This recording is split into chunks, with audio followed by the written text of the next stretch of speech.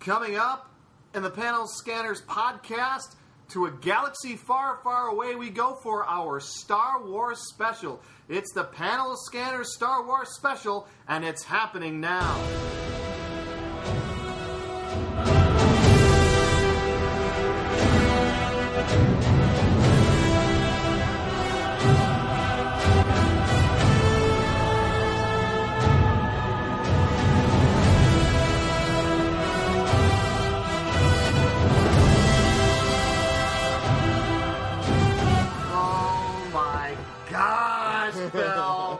It's almost here. I don't know if we ever thought this would happen, but Star Wars is returning to theaters. The Force Awakens opens on December 18th. I am seeing it December 17th.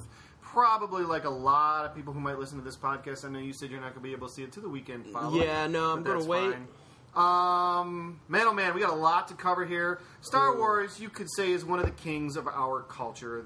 This world of comics and nerd awesomeness that we live in.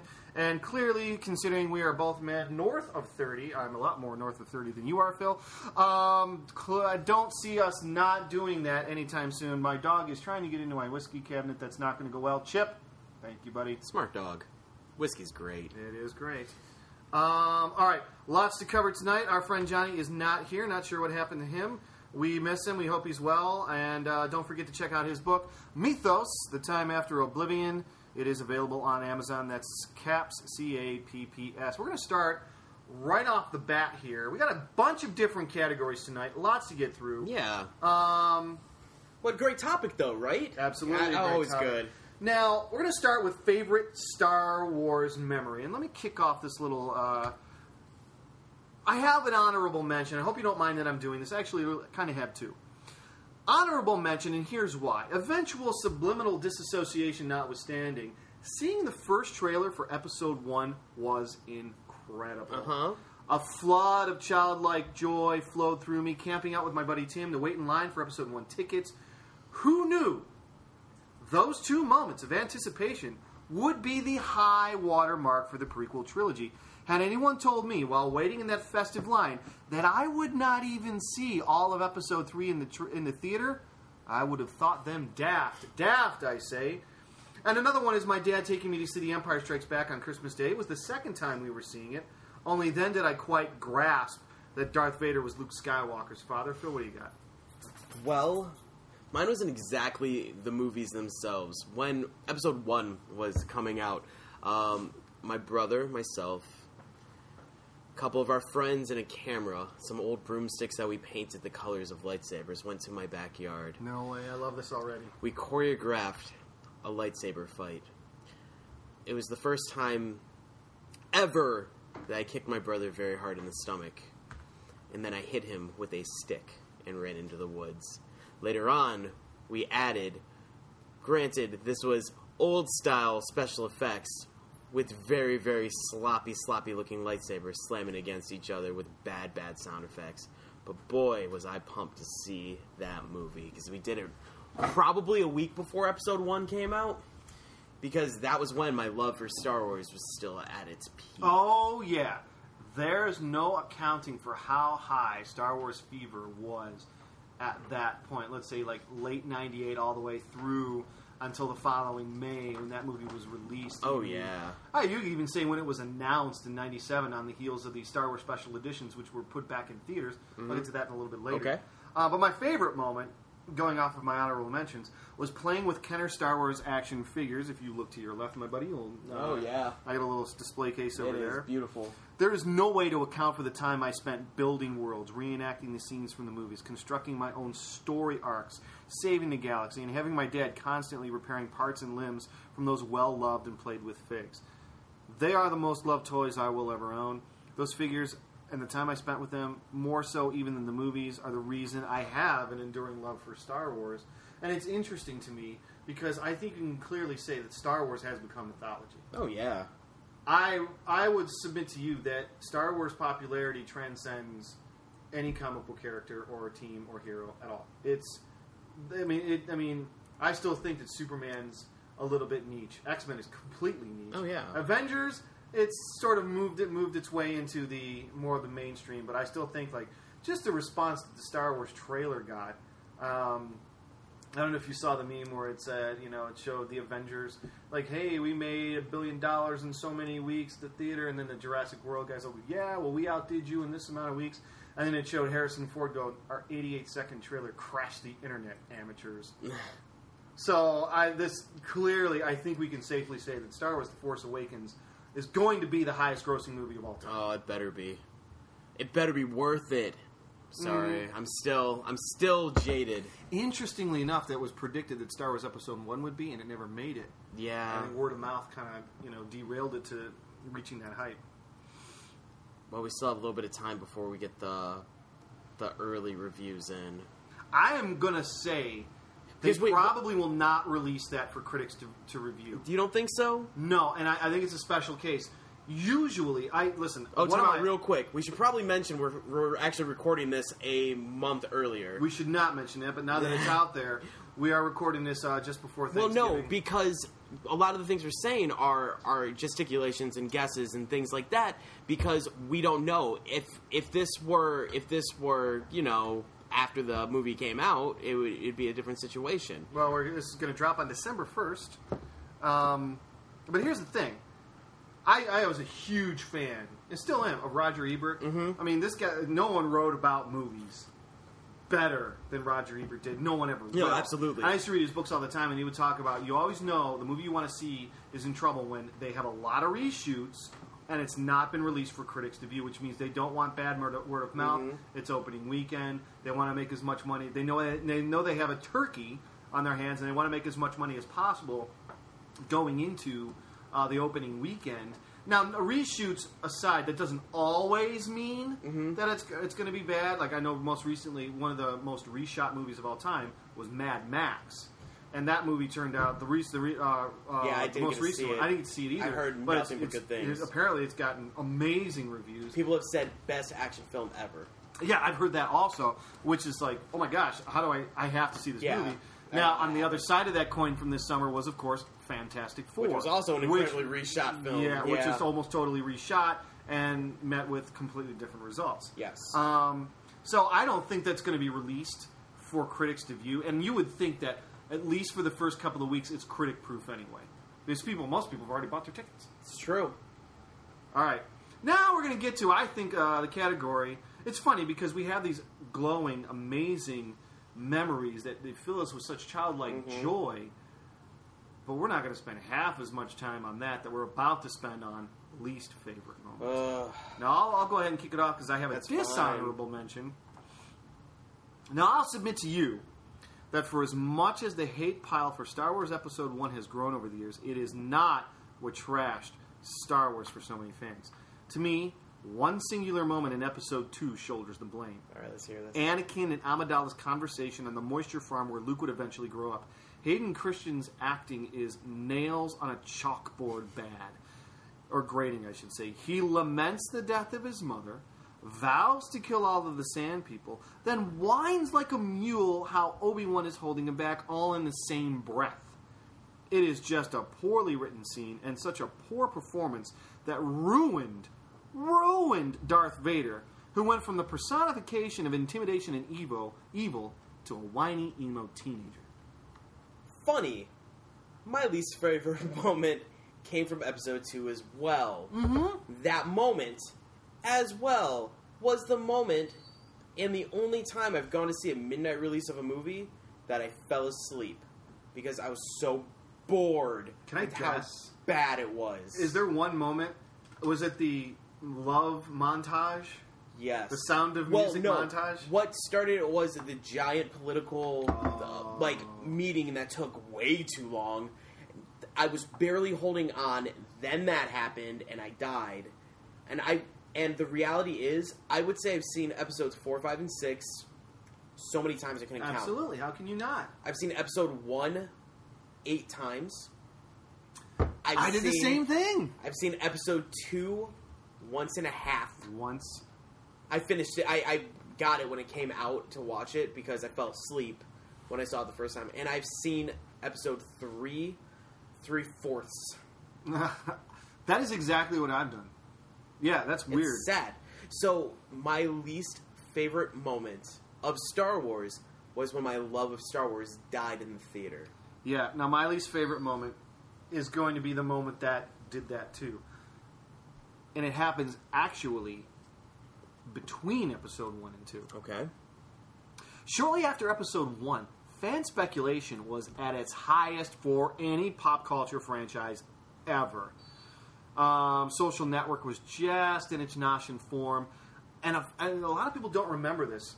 Before YouTube was a thing, and Facebook and all these things, a fan-made episode 2 trailer, which largely features characters turning their heads to look off camera, included actors that were rumored to take part in the sequel, including a demonic shot of a Sith like Christopher Walken. At one point, Christopher Walken was attached to episode 2, presumably as a Sith. Yeah, this is totally true. It was done well enough that in the days before YouTube, it sent the internet on fire. Bolstered by that trailer, excitement was at such that the flaws of episode, for I think most of us, were kind of glossed over. We were sort of like, yeah, it wasn't that great. But we thought it was setting something up good. You know, when episode, like, we're all like, you're like, you know, is Star Wars as good if The Empire Strikes Back sucks? And you're kind of like, and even now I say, probably not. Yeah. I mean, The Empire Strikes Back elevates that whole franchise. Yeah, hands down. And it bolstered by that trailer, we were kind of like very forgiving of episode 1. Then, mere weeks after that, came the news from the Star Wars Insider, of which I had a subscription. It was a member of the Star Wars Fan Club magazine. This bit of news killed it for me. And I don't know if you remember this. This was a big deal back at the time. Members of the then mega popular boy band NSYNC were going to be in Star Wars Episode 2. I remember that. And suggestions were that they were going to feature as Jedi in a large battle sequence, which presumably would have been the end of the movie when they were all caught in that arena. Honestly, I don't even recall if the members of NSYNC were in the movie or their scene was cut, but they were cast and their scene was shot. I slept through that part. I don't remember. It was enough to make me realize that Star Wars no longer belonged to me, and from that point forward would bear only a passing resemblance to the Star Wars I grew up with. That's fair. You know, one of the things that bothered me so much about the Star Wars prequel trilogy, specifically Episode 2, which I think we now both... You know, Star Wars Episode 1's the one that shoulders all the hate. You know, not saying it's immune to that, but Episode 2 of those 3 movies is by far the worst of the 3 movies. By the time you get to Episode 3, I was in a theater... The sound went out. It was in Valley View. The sound crapped out. The speakers fried. They gave us tickets to go back and see it. You want to know what I saw a week later? What opened a week after that? I honestly don't remember. Batman Begins. Which is a far better movie. That's what I ended up going to see. So you've never seen all of Episode 3 either? I have never seen all of Episode 3. Me either. That's strange. We should totally check this out. We should. It's time. Enough time has passed. I need to... Closure. This is what I want to do, because my wife has never seen Star Wars. Like, any of it? I don't know how that's possible. She has, like, nerdy brothers, too. Was she allowed to grow up? I don't know what happened. So, Does she speak in contractions? No. Oh, my God. She's totally... See? So, regardless, I told her that before Episode 7 comes out, we should watch them all. And I was like, now... I want to watch them chronologically because I know the first 3 are going to hurt. Yeah, and you know why? Because you can't watch the original trilogy and go, and now I have to watch the prequels. No, because if you watch the first 3, at least you know on the horizon. Exactly, I have something to look forward to. So the struggle has been, and the reason we haven't started this whole thing yet, is because I cannot find the originals at all of 4, 5, and 6. You're walking out of here with them tonight. Oh, I love you. I have...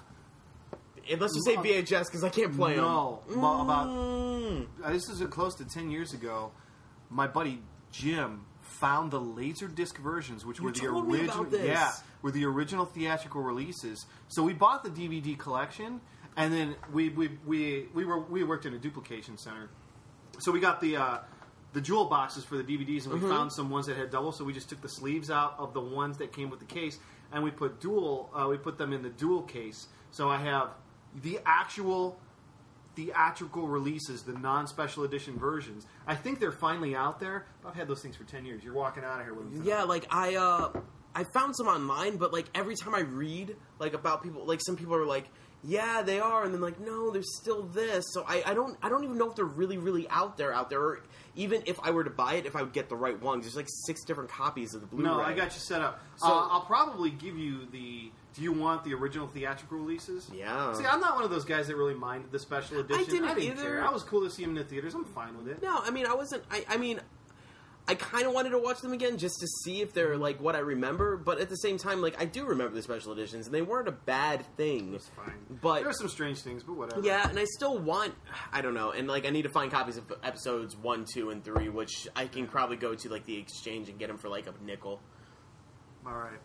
So, all right, favorite moment in the Star Wars trilogy, quadrilogy. I don't know, that's not quadrilogy, that'd be 4. Well, the saga, I guess we're going to call it. Now, my favorite moment, I do have an honorable mention. Mid to late 90s Lucasfilm Star Wars video games. Awesome. Was that Dark Forces. Dark Forces. Rebel Assault. X-Wing versus TIE Fighter. Yep. You are about to do a review of Battlefront. Yes, sir. I am sure that it is, in many ways, a technical marvel. And a must-play for even the most casual of Star Wars fans.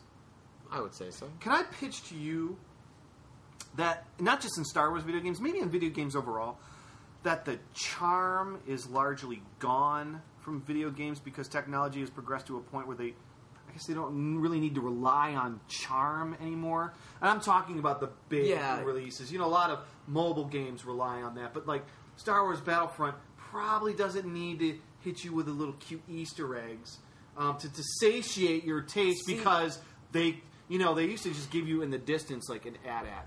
Yeah. And you're like, oh my god, it's an AT-AT. And you were just like totally freaked out. But now you're like... pilot them. You're going inside one, you know. You control them and stuff.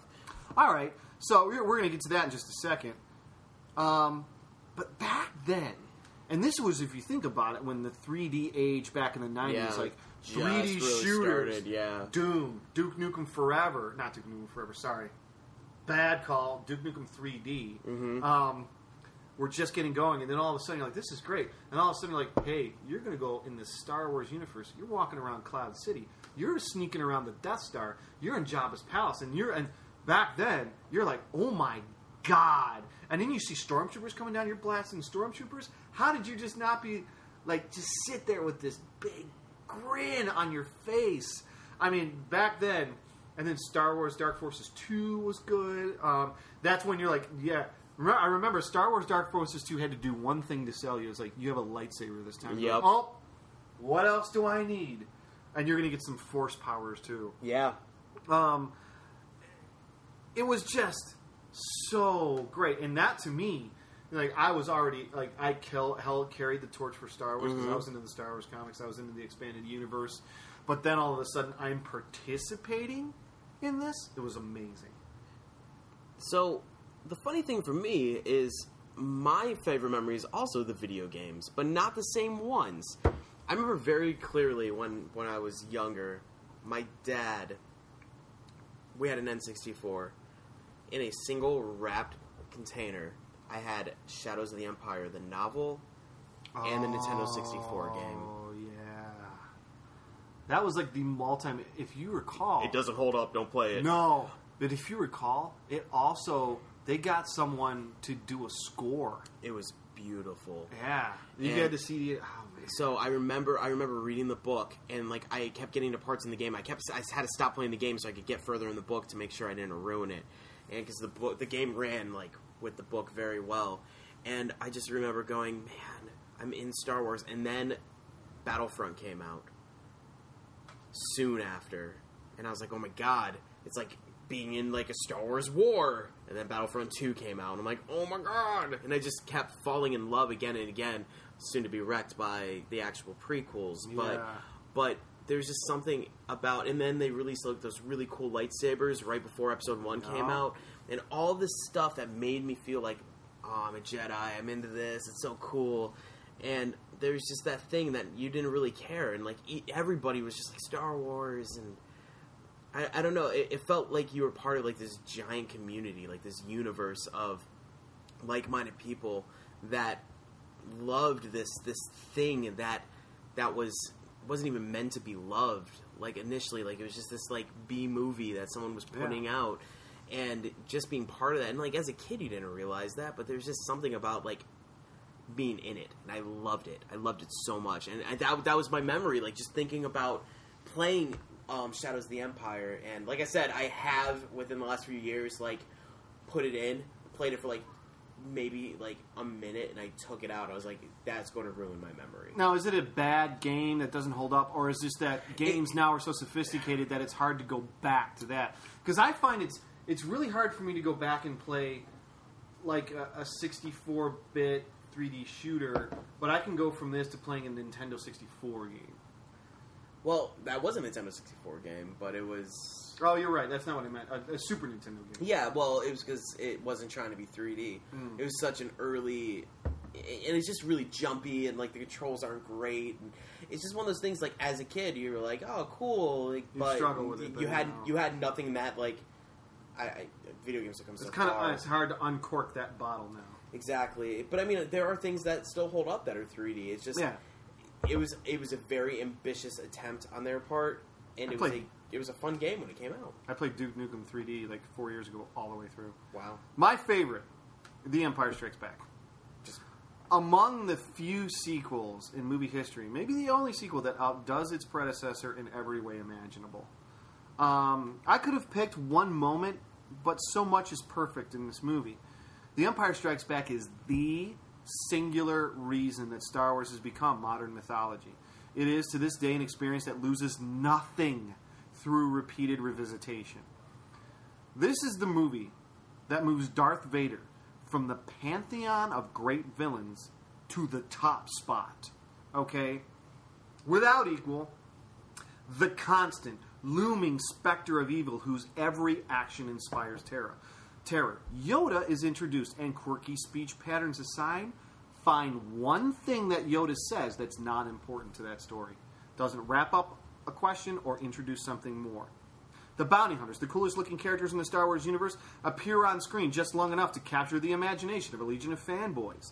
The climactic battle scene, the Battle of Hoth, is moved to the beginning of the movie and rivals the Death Star assault. Han Solo's fate, Princess Leia's, Chewbacca's, R2-D2's, 3CPO's, C-3PO's, Lando's, the fate of the rebellion, and Luke!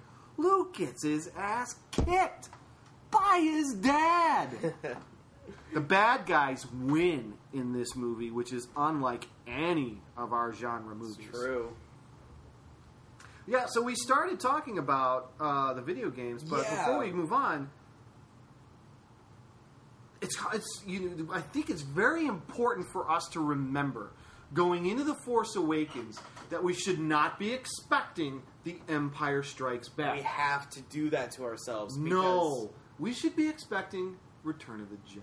Well, that's what I'm Something saying. that satisfies, but does not make us... Like, you watch The Empire Strikes Back now, and you're like...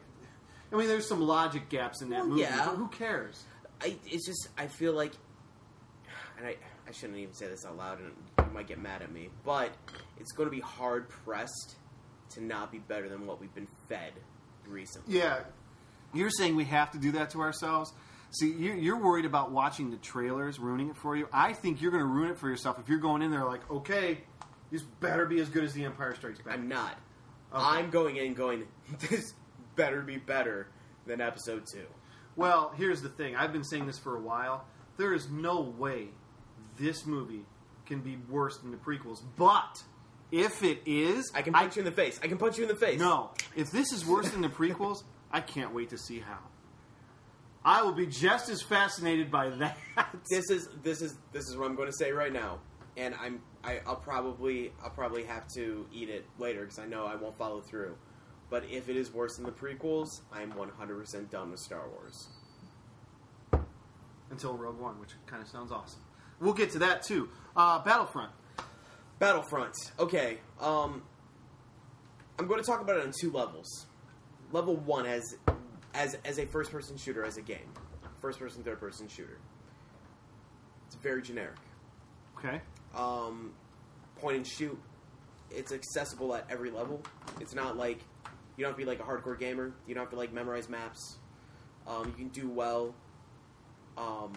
just turning it on and playing. There is a level up system. You unlock better guns. You can unlock better weapons, that type of thing. You can get different skins. You can be every alien ever in the Star Wars universe.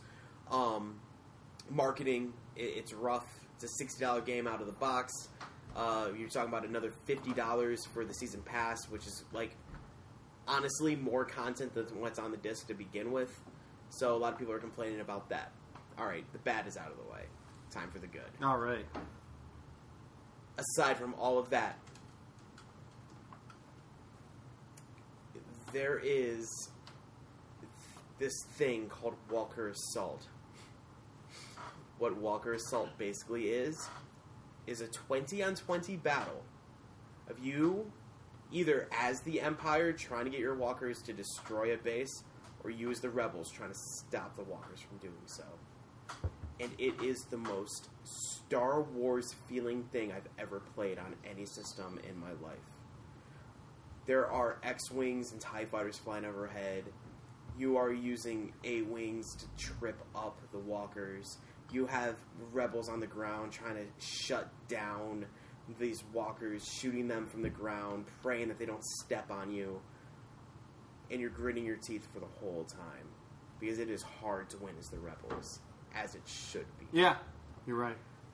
And that is just one of many things. There's so many small things. And you talk about Easter eggs and how you don't think they're necessary, like they just don't put them in there anymore. But when you're on Tatooine and you're trying to stop the Jawas, I forget what it's called, the big sand crawler. You're trying to stop it from moving forward. When you approach it shooting guns, you see a bunch of sand people running into it. When you're on Endor and you're running through and there are walkers running next to you, you can see the Ewoks climbing their trees to safety. Is there a single-player mode in this at all? It's all multiplayer. There is a single-player, but it's kind of like challenges. It's meant to be like a multiplayer war game. Okay. Which is a problem a lot of people have with it. Yeah. But I'll tell you, playing it, it's not an issue.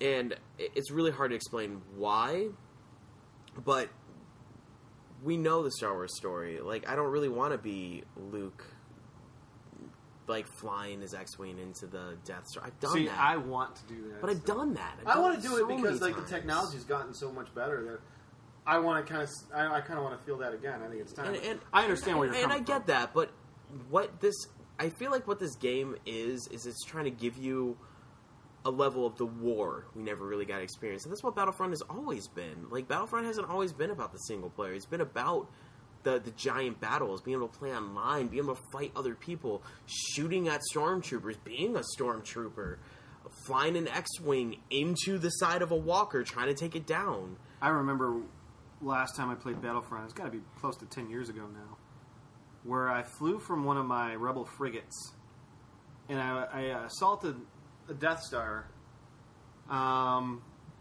and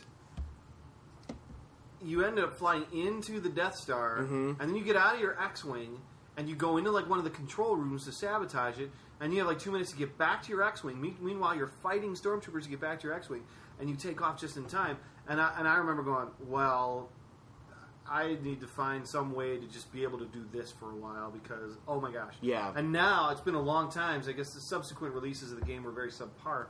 But I guess they got it right this time. I'm really excited about it. Well, yes and no, but that type of thing is what people are complaining about, that isn't there. Oh, really? See, you don't have, that kind of mission. Maybe I'm okay then. I mean, what you need to do is come over to my house, take some allergy pills, and just play it for a little bit. You are welcome. You are welcome to, man. It's worth it. It's worth you playing as a Star Wars fan. I'm kind of scared you'll play it, and we have a problem kicking you out of my house. Oh no, I have a wife and daughter. That will not happen. All right, cool stuff. Battlefront is getting a thumbs up. It does look pretty. By the way, they ran a commercial which was incredible for that. Yeah. Did you see it? Where the guy's holding up the old toy R2-D2 and starts daydreaming. Yep. About all the fun. I mean, that was us as kids, man. Yep, and it feels like that. It really does. I played it for about an hour before I came over tonight. Oh, wow. Yeah. So, we're getting all geared up for Star Wars The Force Awakens, which is now, it's right around the corner. We're really excited about it. I mean, listen, Han Solo has returned. Harrison Ford is in the movie as Han Solo. I mean, really, they didn't need to show a trailer. They could have just said, Harrison Ford's playing Han Solo in this movie as a gruff general. Okay. I'll just start. I just bought my ticket in my head. Yeah. But there's more to come. Yeah. I mean, I don't know. I don't know what all's coming. There's a lot. There are more games. There are comics galore. Like, Marvel is pumping them out. And they've been pretty good. They have not been disappointing. Invader Down just started on Wednesday. So there's that, too, that I'm sure you're looking forward to. But I mean, I don't know. Like, we have 4 expansion packs for Battlefront coming. I'm sure we're going to start getting more novels. We have other movies coming. Well, next year is Rogue One. Yeah. And it wasn't so long ago that they released the official synopsis for it, which, to me, is awesome. Have you heard? No. The official synopsis for Rogue One, Star Wars Rogue One, it's going back, brace yourself, Okay. prequel, but immediate prequel, not 40 years, like maybe a year before Star Wars A New Hope. The whole movie is a heist movie. It's the stealing of the Death Star plans. No, I did hear that. Yeah, that sounds awesome. And I think that's next year, 2016. I think the following year is Episode 8. And then I think there's there's going to be a Star Wars movie every year for like the next 6 years. Yeah. And then I think it's either the Han Solo Legacy movie. No, what they're calling this, the 7, 8, 9 are the Legacy movies. Mm-hmm. And I think they're like Chronicles of Star Wars or Star Wars. It's kind of fill in the gap type situation. Yeah, so there's going to be a Boba Fett. There's going to be Han Solo. And then Episode 9 is supposed to come out. So this is 2015, 2017, 2019. And then I guess it's more of a wait and see after that. Yeah. So, I mean, it's really... I think that's pretty ambitious to go. We have all these years of movies coming before the first one even... Yeah, can you imagine if this thing completely... If it bombs... It's gonna make money. No. It's already made its money. The thing is, if it's bad this time, I don't see it doing as well as like Episode 2 and Episode 3. Well, Rogue One has already started shooting, so you're getting at whether this movie is... This thing could be a 0% of Rotten Tomatoes, considered like Batman and Robin, Fantastic Four, Episode 2 bad. We're getting Rogue One. Silver Surfer. Ugh, that hurts. All right. It's an exciting time to be a Star Wars fan. Absolutely. But you are right. There's a little bit of us that has to kind of go, yeah, but it could all come crashing down. I guess I'm going in very cautiously. Well, leading into, you just mentioned the Star Wars comics. Yes. And they are really hot seller. By the way, this year was January 2015 that Star Wars #1 came out for Marvel. Mm-hmm. And I have some sales figures for you. We're going to get to that in a second. But the history of the comics is actually quite interesting. Star Wars, when it comes out in 1977, not a whole lot of fanfare behind it. People kind of... If you go back and you see... Have you ever seen the original theatrical trailer for Star Wars? Yes. There is no way you would want to see Star Wars after seeing that trailer. You're like, that looks stupid.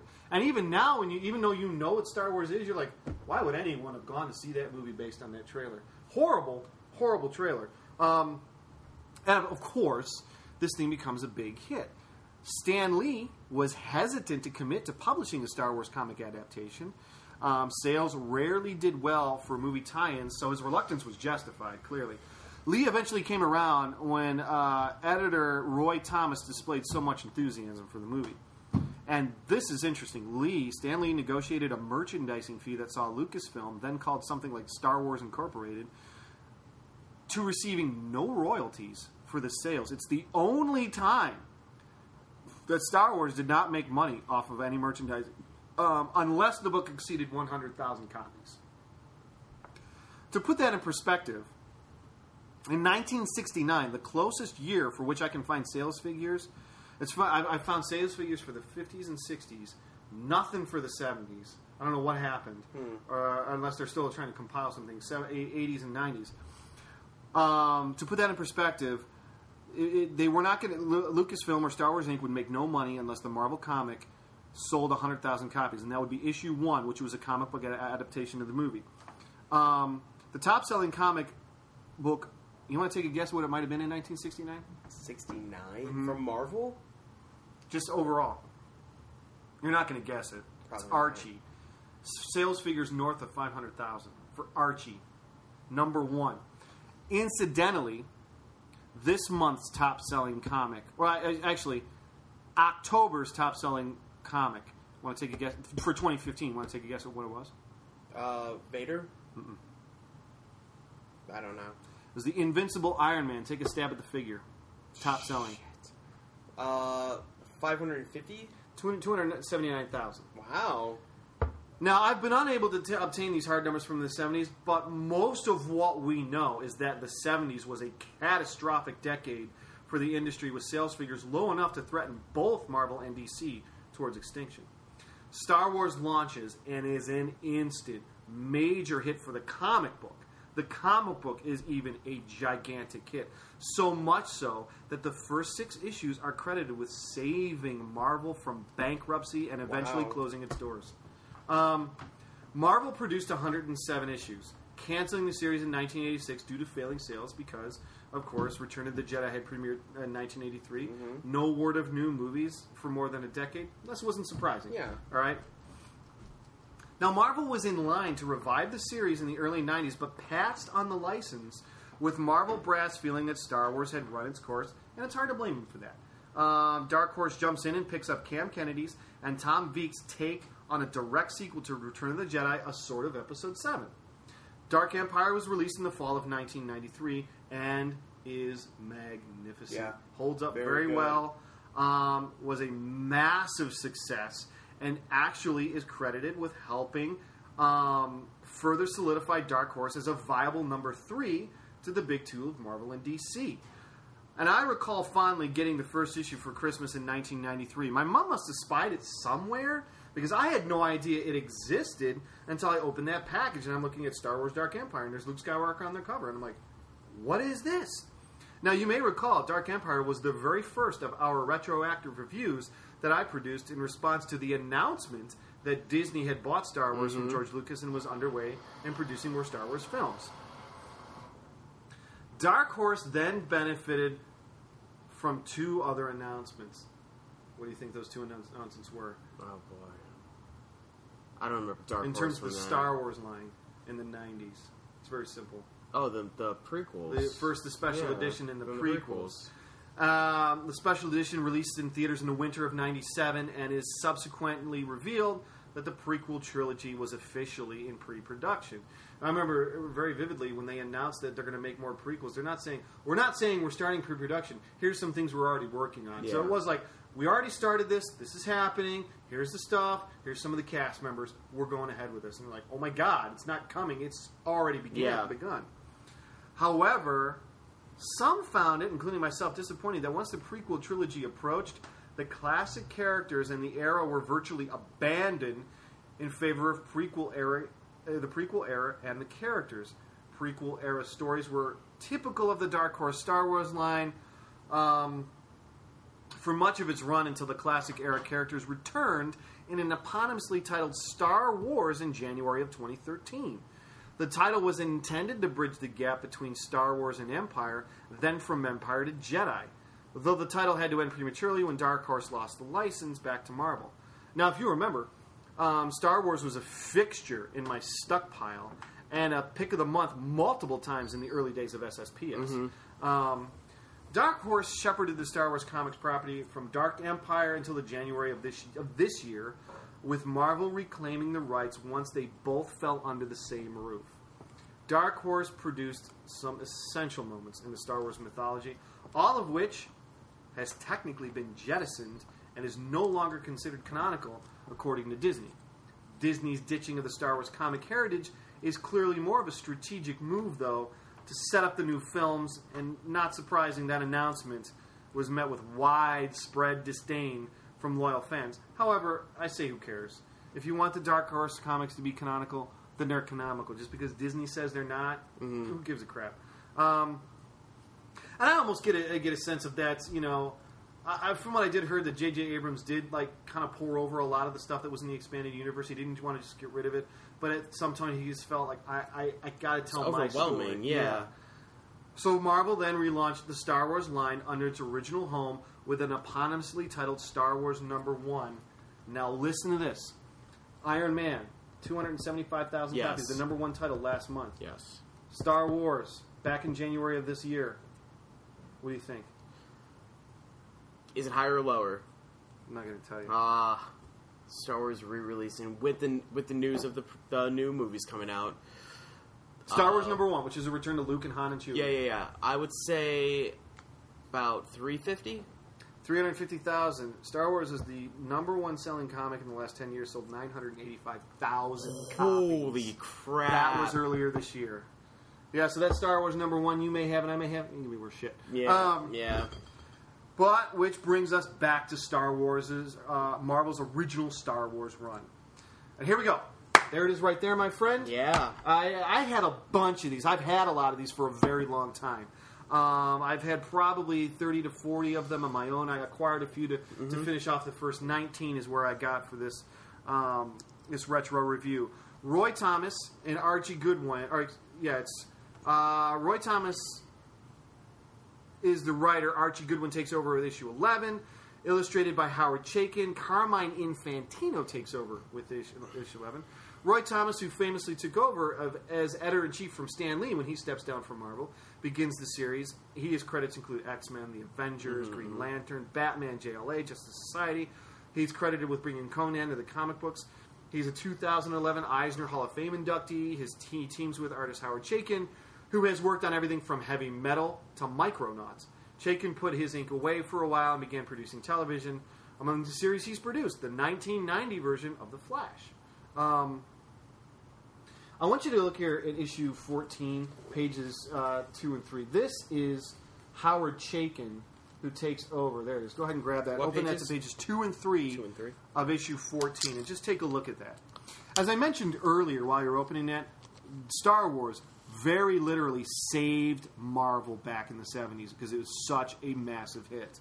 Well, since I don't have those figures in the 70s, they're saying that back in the 70s, isn't it? For 1970s, they took some time with this thing. Now, I have to tell you, it's gorgeous. It's gorgeous art. I mean, it's fantastic. You're looking at these pages 2 and 3. Now, honestly, it doesn't look a whole lot like Star Wars, but it can be forgiven, it looks right? like they're fighting dragons. What's going on? Yeah, I mean, keep in mind, I'm about to get to that in a second. All right, so they took their time with the movie adaptation. It's spread out over 6 different issues, which is a big deal back then. Titles are Star Wars, 6 Against the Galaxy, Death Star, In Battle with Darth Vader. Okay, here's my favorite. Lo, the Moons of Yavin. And is this the final chapter? It is clear from the beginning that Marvel Comics groups were solidly behind the concept once they jumped on board, though I wonder how far in advance they knew some of the story particulars. The cover of issue 6, go and take a look at the cover of issue 6, is the climax to Star Wars A New Hope. All right? And it shows Luke and Darth Vader. What are they doing in issue 6 in the cover? They are fighting. And when did that happen in the movie? In Star Wars. Oh, God, it's been so long. Doesn't, right? Fight, it doesn't fight until Empire, right? Right. And it proclaims, at last, the soul-shattering climax of the year's best movie. See, Luke Skywalker battle Darth Vader. The title already refers to this as the greatest space fantasy of all. So much of Star Wars has become American mythology, but there are departures from what we have accepted as facts that dwell inside those myths. Okay, so the missing scenes that are very famous missing scenes from the first movie. Luke observing the Star Destroyer's attack on the blockade runner. Luke meeting up with Biggs and friends. Biggs revealing to Luke that he intends to join the rebellion. Han meets Jabba just outside the Millennium Falcon's hangar. Jabba does not appear as the Irish accent-wielding rotund human being that we've seen in the deleted scenes or the original theatrical release of Star Wars, nor the poorly adapted CGI we saw in the special editions. In the comic, he appears as a humanoid alien with a yellow head, medium build, dark eyes, and long whiskers. Jabba. Darth Vader observes and gives importance to the crest of Alderaan and is looking for data tapes when he boards the Rebel blockade runner. Vader refers to the Force as the Cosmic Force. R2 is referred to as an asteroid droid. Oh yeah, Han shoots first. In the comic? Oh yeah. Yeah. Issue 5 implies that Ben Kenobi is responsible for giving the Force its name. Luke's call sign during the Death Star assault is Blue 5, not Red 5. The tease to issue 7, the first original story, refers to Luke, Han, Chewbacca, Leia, C-3PO, and R2-D2 as the Star Warriors. And they are branded as the Star Warriors from that point forward, at least through issue 19. Issue 17, An Untold Tale of Luke Skywalker's Past, Crucible, clearly implies that Luke's father grew up on the same moisture farm on which he was living with his Uncle Owen in Aunt Beru. Of course, at this point, we didn't know Darth Vader was Luke's father. I made it through issue 19. Darth Vader has not reappeared. Issue 7 is a strange affair. It holds the distinction of being the very first expanded universe story. It's outside the... issue 6 was the last issue of the movie adaptation.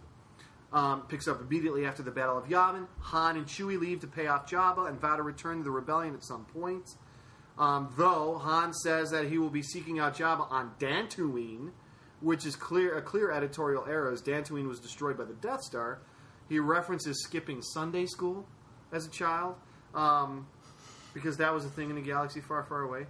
The most interesting part of issue 7, Han and Chewie are paid to assist an alien in delivering the final burial rites to a member of a half-human, half-machine race of collective conscious beings called the Borg. Huh. And they are half-human, red-eye, the whole thing. Roughly 12 years before Star Trek gets there. Further, Han and Chewie join forces with a 6-foot bunny named Jax. Find themselves on a planet joining a small group of villagers who are rebelling against a local crime lord. They are joined in battle by a local farm boy. His droid, literally C-3PO and his torso with R2-D2's trench. And what I can only equate to as a mayor's daughter whom he refers to as the princess. And an old man who may or may not be the last of the Jedi in issue 7. So they're like, well, we're not going to use we're not going to use Luke and Leia and Obi-Wan, but we're just going to make new versions of these characters. Very bizarre. I mean, literally, if you look in there, you'll see guys wearing like the little flop hat with the goggles and the tunic. It looks like Luke. You're like, is that Luke? And he so you're saying from issue 7 on, it's not Luke? No, it is. But in that issue, because Luke's doing his own thing, and you jump back and forth. But it's basically Luke, but it's not Luke. It's weird. Notable dialogue changes, though, going back to the original comics adaptation. Han, getting back to the Falcon, is going to be flying through the 5 fire rings of Fornax. Apparently that was actual dialogue that was edited out of the movie. Huh. Obi-Wan, only a master of evil, Darth. You still have much to learn. Not quite as impactful, only a master of evil, Darth. And what does he say? At first is like, if you strike me down, I will become way more powerful than you could possibly imagine. You still have much to learn. Here's what I love. Obi-Wan, you know half the Force, Vader. You perceive its full power as little as a spoon perceives the taste of food. These comics are not good. They run counter to the tone of what the series would eventually become, but because The Empire Strikes Back sets the tone, and it wouldn't be released for 3 more years, the writers and artists, I mean, they really only had A New Hope to go on. Yeah. And as we've already discussed, Empire Strikes Back is the moment. Yeah. It sets the tone. However, as I showed you, at times, it doesn't look like Star Wars, but Howard Chaykin's art is a breathtaking example of how traditional comics were crafted. And I have to be honest, I have yet to tire of seeing all those old ads. Oh, yeah? There's something so charming about it. I had original designs. You know me, I'm not one of those people that likes to talk about stuff in the podcast that we're going to do unless we've already done it. I'll tell you, I had original designs on collecting and reviewing the original Marvel run in its entirety, dividing it into thirds. Reviewing the first third from A New Hope to Empire, leading it to The Force Awakens. The next third, Empire to Jedi, leading to Episode 8. And then the last third, Jedi to the end of its run, leading into Episode 9. I'm not sure what to do here, buddy. I would like to keep going, considering I already have an additional 30 issues to what's already here that I've just had for years, on top of what I just reviewed. And having a high regard for comic writers and artists, I am curious to see what they do when Empire truly does set the maybe tone. it gets better. I don't see how it can't. I guess I said a while ago, very cheekily, I reviewed Atari Force. Yes. Because I wanted to find something that was going to suck. And Atari Force did not suck. It was actually really, really fun. And it was good. Very good. shockingly good. What the hell is this? You should read episode 7 just to go, oh my god, what were they thinking? By the way, Han Solo's wandering around with his shirt off for that issue, too. You know, why not? Yeah, why not? I don't know. This isn't something I can recommend anyone to read.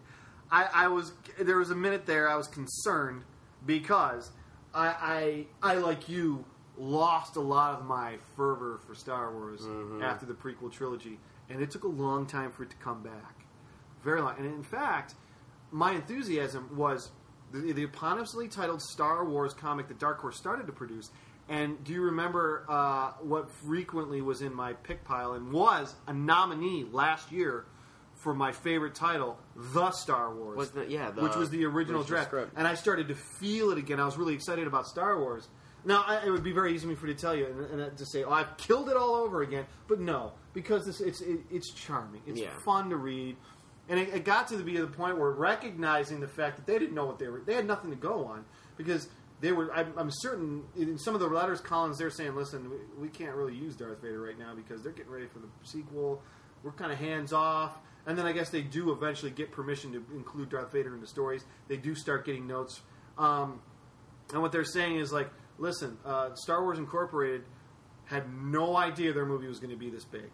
They are reacting to it just like we are. And imagine back then, if they weren't sitting at a desk next to each other, that sort of information is going to be traveling very slowly. Yep.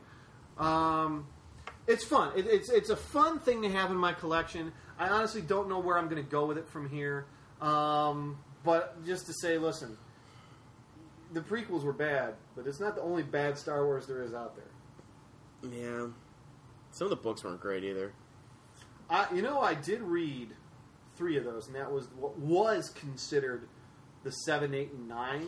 Oh, man. The Dark Empire trilogy? No, that was the Dark Force Rising. I have Thrawn trilogy. Yeah, I have them. And I believe didn't I do a review of the comic adaptation? Yeah, of the first one, of the first. Was it just book? the first? Yeah, I did because I had those. Well, I got to tell you, we're going to have a heck of a lot more to talk about with Star Wars coming up. Yeah, but, man, just endless. Lots of comic book movies, lots of Star Wars movies. Yeah, but I don't know. I mean, we're really at the precipice right now. You know. Don't you get the sense, though? I'm at a point, though, and I know you haven't seen the latest trailer, and I get why. Trust me, I totally am with you on that. I used to do the same thing. After seeing what it looks like, and trying not to make predictions in the story, I will be shocked if we walk out of that theater going, wow, that was terrible. They have ruined it all over again. I would be surprised. I mean, I hope not. I really, really hope not. Well, hey, man. Happy holidays. Same to you. May the Force be with you. It's going to be a lot of fun. I have a feeling, our next episode is going to be our end of the year awards. Yes. So we're really excited about that, but something tells me, depending on when we schedule that date, we may have to have a little bit of a conversation about this movie before we get into the awards. More than likely. I know. All right, you got anything to plug, buddy boy? No, I really don't. I'm pretty, I'm just here, reading comics. You're looking at me like, okay, let's end this so I can get back home and play some more Battlefront. Yeah, kind of. All right, that's it for the Panel Scanners Star Wars special. May the Force be with you. Go see the movie. Feel free to hit us up on the iTunes comments and let us know what you think. You can follow me, Darren's Ohio, at Twitter. And I am at Phil the C on the tweets.